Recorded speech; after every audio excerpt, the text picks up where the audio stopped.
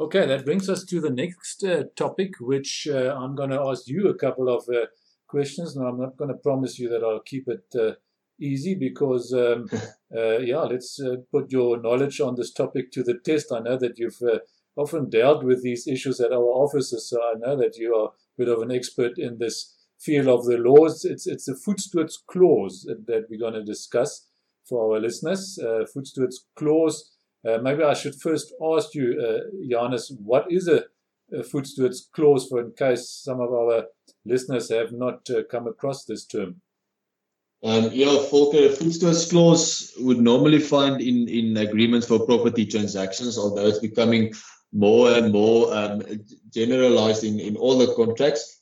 So the essence of a Voetstoots clause is that the purchaser buys the property as is. That's normally the way it's phrased. You buy something as is. And what it means is that you buy the property with all the defects that are part of the property. So regardless of whether or not the purchaser knew about the property, is buying the property as is. And the seller then won't be liable to rectify any defects as long as the seller then didn't know about the defects. Okay. So let's say there are some cracks in the wall that the purchaser finds, or there is a leaking roof that the purchaser realizes the house has after the first rains, after he moved into the property. Can he then sue the seller if there's a Voetstoots clause in the contract of sale? Yeah, well, Volker, it's interesting and important that you refer now to the types of defects. But maybe to answer your question first and foremost, yes, you can always sue someone, but it's a different question as to whether or not you will be successful. So it's not really for the Voetstoots clause necessarily that we differentiate between the types of defects, but there does exist two major types of defects that we refer to as latent and patent defects. So the patent defects would be something that you can immediately see when you walk into the house. For example, the house doesn't have windows or part of the roof is missing. In Afrikaans sal ons sê dit is voor die hand liggend die oomblik toe jy in die eiendom instap. And if the purchaser then buys that property, then surely he was aware of the problem. And if he then wants the seller to rectify those defects, he's going to have to tell the seller, listen, I don't like it that there's no windows.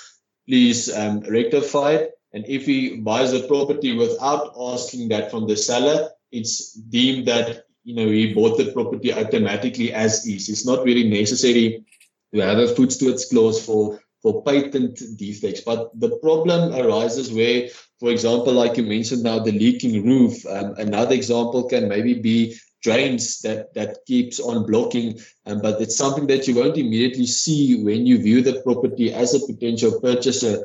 Volker, I normally, when I just started to deal with these types of matters, I remember that as latent defects, it's effects that you become aware of later. So that helps you to remember the term latent defects. And even in these instances, then the effect of the Voetstoots clause will be that the purchaser won't be able to keep the seller liable, even though the purchaser wasn't aware of the property. And that is, in essence, the effect of the Voetstoots clause. Is there to protect the seller.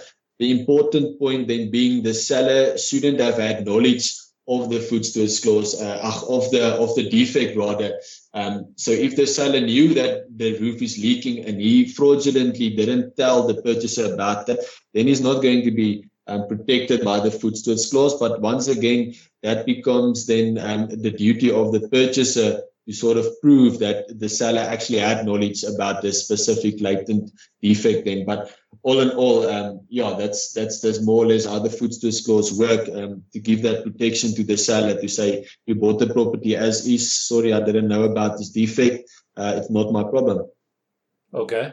In other words, the seller basically says he doesn't give any guarantees in respect of the condition of the property. If there's a latent defect that he didn't know about, then it's the purchaser's problem. You can't claim anything from the seller for that latent defect. Yeah, exactly, Volker. That's precisely it. Okay. I guess in some cases it might be a bit difficult to prove that a seller knew about a latent defect, because how do you prove that? But yeah, maybe in the case of a leaking roof, you would be able to convince a court that the seller knew about it if, the seller, for example, lived in the house for a couple of years and he sold the property to you and there's a leaking roof and he then argues that he didn't know about it, he might have a problem to convince the court that he didn't know about it because obviously it must have rained sooner or later whilst he was living in the house. I think in such a case he would probably be able to convince a court that the seller was aware of the defect and that there was, in other words, fraudulent activity basically on the seller's side.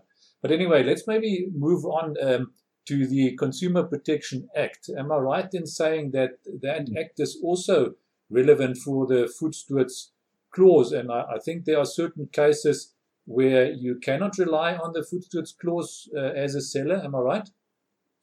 Yeah, Volker, once again, you're 100%. So the Consumer Protection Act, obviously from the wording of the Act, it's quite clear it's there to protect consumers.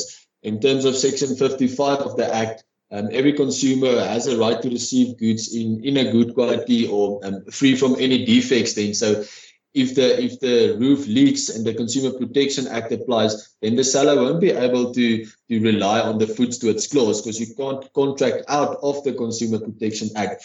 The question that will then just have to be answered is, does the Consumer Protection Act apply to your specific transaction? And there, one would firstly have to establish, is the seller who sold you the property, is he a supplier in terms of the CPA, the Consumer Protection Act, which the definition more or less says it's someone who sells you goods or services in the ordinary course of his or her business. In the property market, I think the best and easiest examples would be, for example, a developer or a property speculator.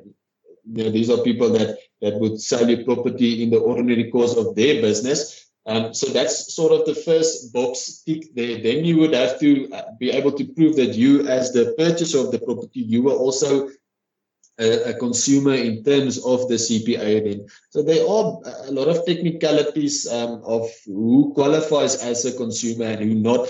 But for purposes of our discussion today, we can sort of accept that where a natural purchaser or natural person rather purchases a property is going to be regarded as a consumer in terms of the Consumer Protection Act. And he will then deserve the protection of the CPA, meaning the seller won't enjoy the protection of the food stewards clause. So yeah, it's very, very important to know when the CPA applies and when not. I've heard a couple of people say that the food stewards clause is no longer enforceable because of the CPA. But that obviously, based on what you're saying now, is not true. It depends on the circumstances. It's not enforceable as a general rule by the developer as such, or for example, a property speculator.